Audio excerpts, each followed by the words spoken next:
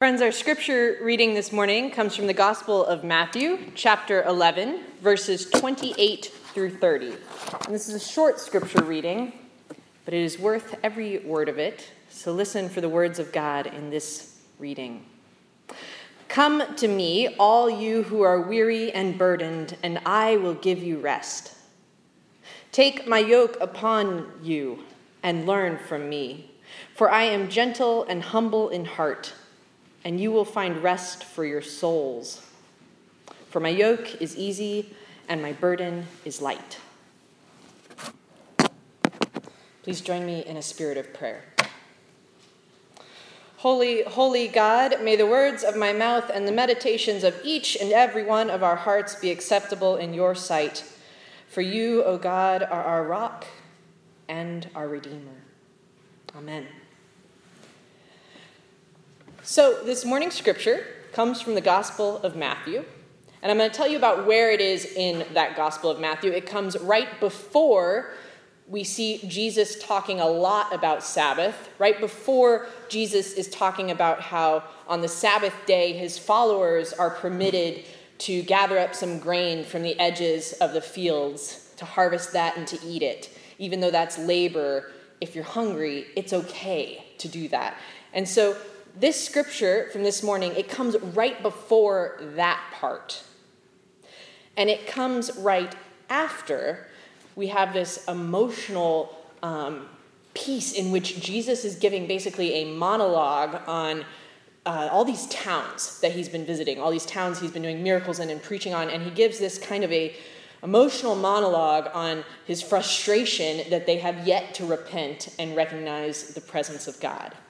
And so they have yet to repent, and it's okay to take the wheat from the edges of the field. And in the middle of that is Jesus talking about who he is. And at different times during the gospel, we find that Jesus will say, quite frankly, this is who I am and why I'm here. And this is one of those moments. It's a pericope. It's a portion of the gospel in which Jesus says who he really is.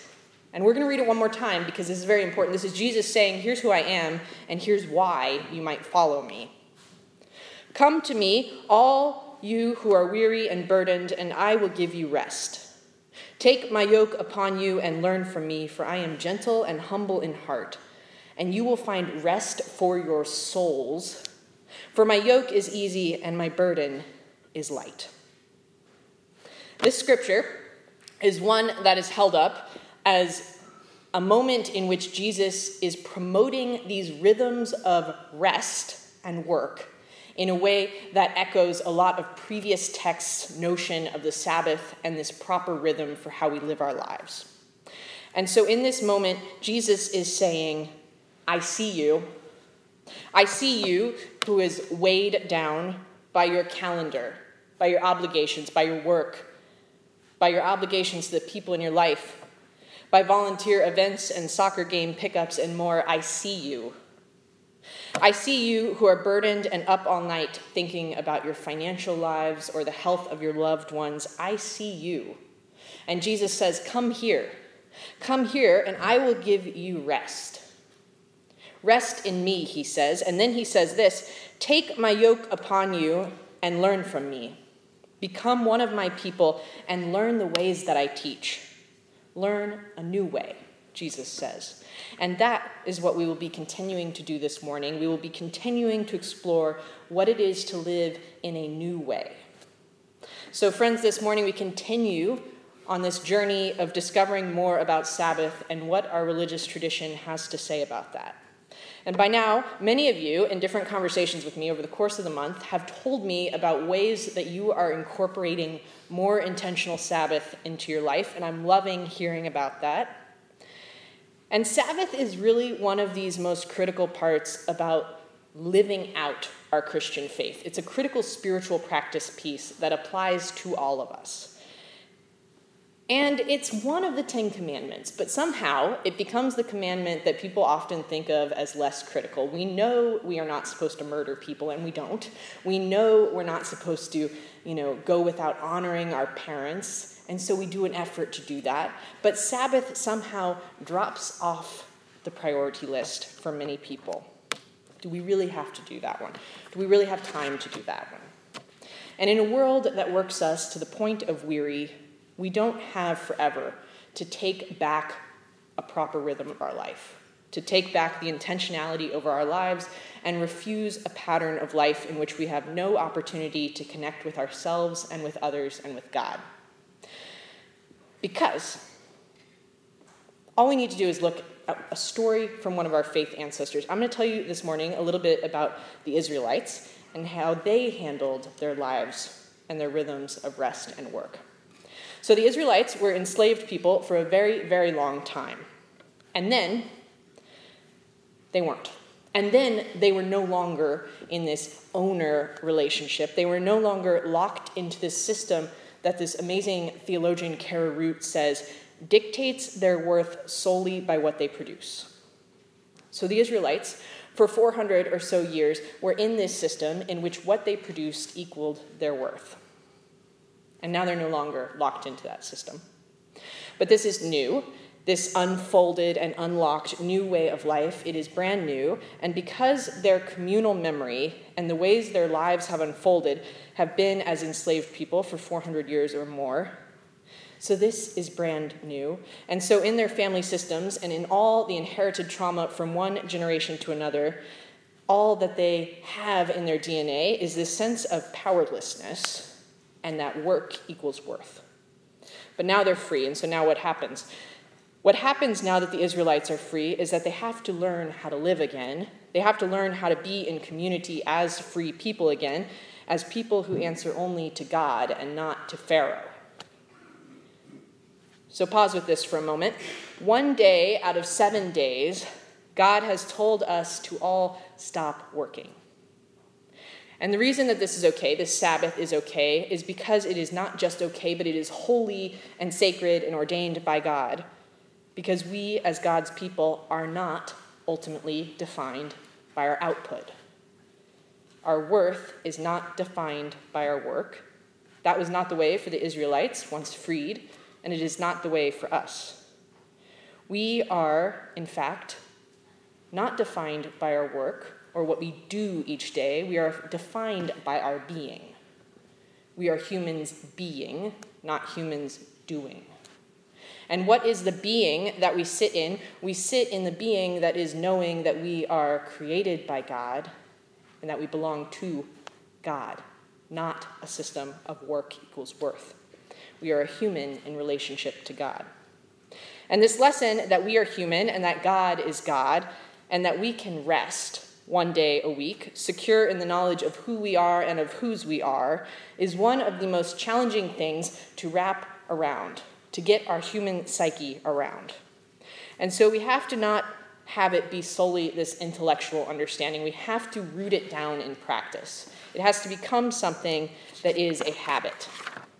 And habits take time to form. They take discipline to form. And most of the studies and the books that I've read say they take around 66 days to form. And that might ring true to you when you've tried to bring on a new habit into your life. Has it taken around 66 days to become cemented? For many of you who have gotten to know me better over our last couple of months in ministry together, you know that I am a person who is deeply habit-oriented. My day hinges upon my morning routine, which is just this critical part of my day. And it is a hard-won routine because I am not a morning person, and I will hit snooze for hours if I have the opportunity. And it is hard-won because I'm not immune to the societal messages that as soon as you wake up, you must be doing something productive. You must be doing something for somebody else.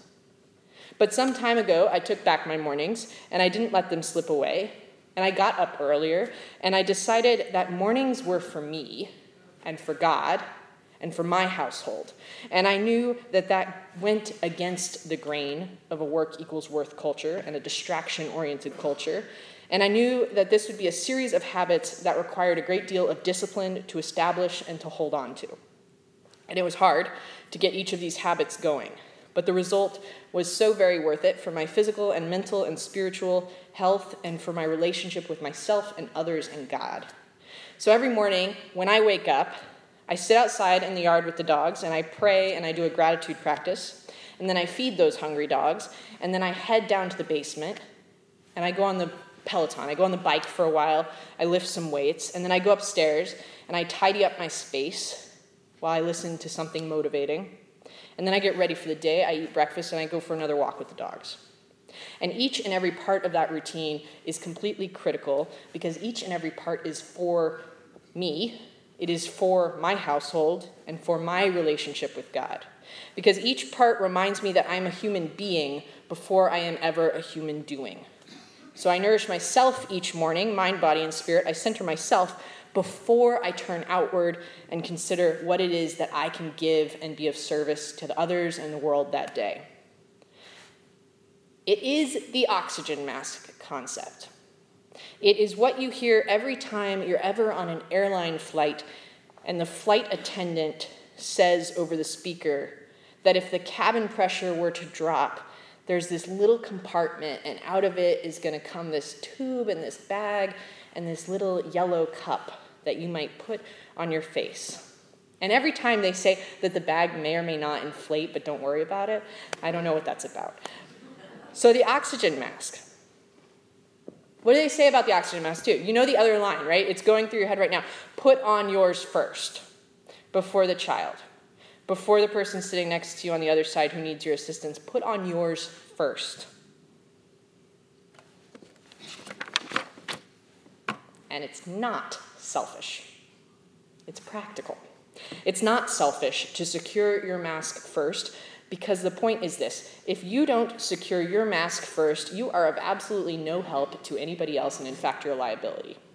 If you are not able to secure your mask first, if you are able to secure your mask first, but you choose out of some misguided sacrificial framework that doesn't help anyone to help somebody else first, you're not actually helping anyone at all, because there you are without your oxygen mask.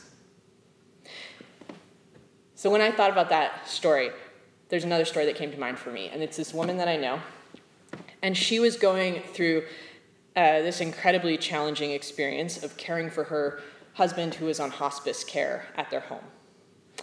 And that in and of itself is admirable and noble and good and right. But what was striking in the midst of her grief and the demands of those around her and the paperwork and the details and the desire to sit at his bedside nonstop was this striking thing. She kept running every day. She was a runner all her life, so each morning she laced up her tennis shoes and she put on her headphones and she ran for several miles because that was who she was. She's a runner her whole life. And when her husband's physical health declined, she did not stop running because running was her oxygen mask.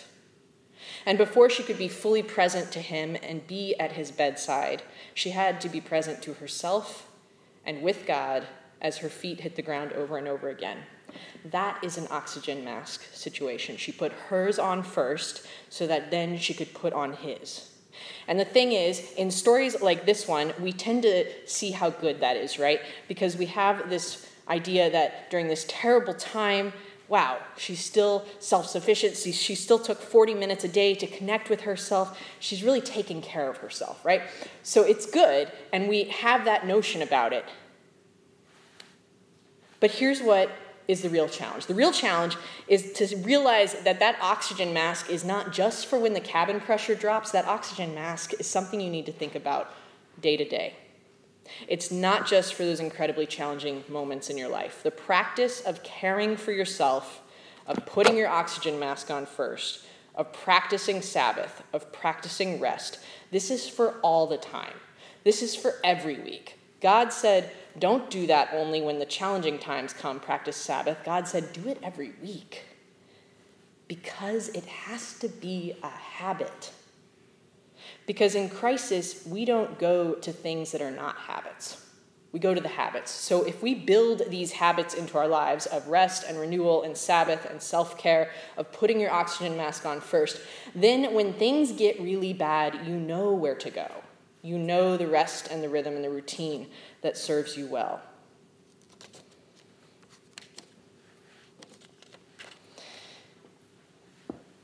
So here's the thing. Self-care is a trendy word. It's a popular word, and you're going to see it on every magazine in the grocery store now that I just said it right here. You're going to see it on every single magazine when you go to the grocery store this week because it's everywhere. So this morning I want to talk to you about there's these two different types of self-care, and the self-care is the part that is going to tell you what your particular oxygen mask is. So we need Sabbath. How do we do Sabbath? We need habits. How do we do habits? We need to realize our oxygen mask. What is our oxygen mask going to be? It's personal. You find it out through figuring out your self-care. There are two types of self-care. The first type is restorative self-care. And restorative self-care is this kind of thing. It's paying your bills. It's sleeping 8 hours a night. It's visiting the dentist. It's the stuff that is for you. But it is not trendy, and it is not incredibly relaxing. In fact, visiting the dentist is the opposite of relaxing for me. But it is the stuff that keeps your life moving and functional and afloat. It's necessary, and it's for you. And then there's this other category, and that is called indulgent self-care. And I want to just hear right now your Puritan work ethic is going, ooh, indulgent, that's not me, right? But I challenge you, dear New Englanders, to just try it on, that when you have that reaction to the word indulgent self-care, that tells us a little bit something about what we've been programmed to think about caring for ourselves, isn't it? So the indulgent self-care, that's where it's different for each person, and that might be for a sailor, somebody who says, I'm going to go out on my boat all afternoon, I'm going to reconnect. This is something where a gardener says, I'm going to go out and I'm going to dig in the dirt for longer than usual. This is somebody who likes Netflix and says, I'm going to watch a few more shows before I get up off the couch. It's different for everyone. And there's two things that are key about indulgent self-care. And the first one is that we need to not judge each other about it. Because for some people, it's one thing, and for some people, it's another, and your self-care doesn't look like your self-care, and that's okay. And then the second thing is that we actually need to encourage each other to do the thing that is the most healing and fulfilling for each person. We need to be the opposite message of what society says, which is you don't have time to spend an extra hour in the garden. We could actually be the type of people who say to one another, that is great that you spent that extra time in the garden because that is what your soul needed. That's where your soul found rest. And so here is the point of this morning's sermon. I'm going to trace it for you here. God wants us to practice Sabbath. But to do so, we have to build habits that make that practice sustainable. We need to be accustomed to putting on our oxygen mask first. And if you don't know what your oxygen mask is, look at self-care and think about which restorative self-care pieces are a part of your equation and which indulgent self-care pieces are a part of your equation. Self-care, restorative and indulgent, leads to an oxygen mask, leads to habit forming, leads to people who actually practice Sabbath in their life, long term. So this week, I have 3 things that I want to challenge you to do. As we get towards the end of this sermon series, I'm ramping up my challenge for you. I want to hear about it next week in coffee hour. Here are the 3 things. So if you're like me and you have no memory at all, you can write this down in your bulletin, put it on your phone, or if you have wonderful memory, just try to remember these 3 challenges. The first one is that as you go about your week this week, try really hard to remember that you're human and that you're not God, that you are human and that God is God. And try not to get those mixed up, because as soon as we get those mixed up, we're never going to have a sustainable Sabbath practice. Things start to fall apart. So remember, you are human, God is God. You are a human being, not a human doing. The second one is this: put your oxygen mask on first. Notice when it is that you are drained to your core because you are oxygen masking 6 people and you're just completely neglecting your own. Notice that. Stop and secure your own mask first. Third one, try to practice self-care this week, both types. See what they feel like. Become aware of when you are practicing restorative self-care and what that looks like for you and how that might become a habit that rolls into Sabbath. Notice when you're practicing indulgent self-care. Some of you never do. Here's my challenge. Try it. Try being in the garden for joy. Try going on your boat a little longer. Try reading an extra chapter for you. Try that. See how that makes you feel, your soul. See how that opens channels for you with God. So practice restorative and indulgent self-care, secure your oxygen mask first, and remember, my friends, that you are human and that God is God. Amen.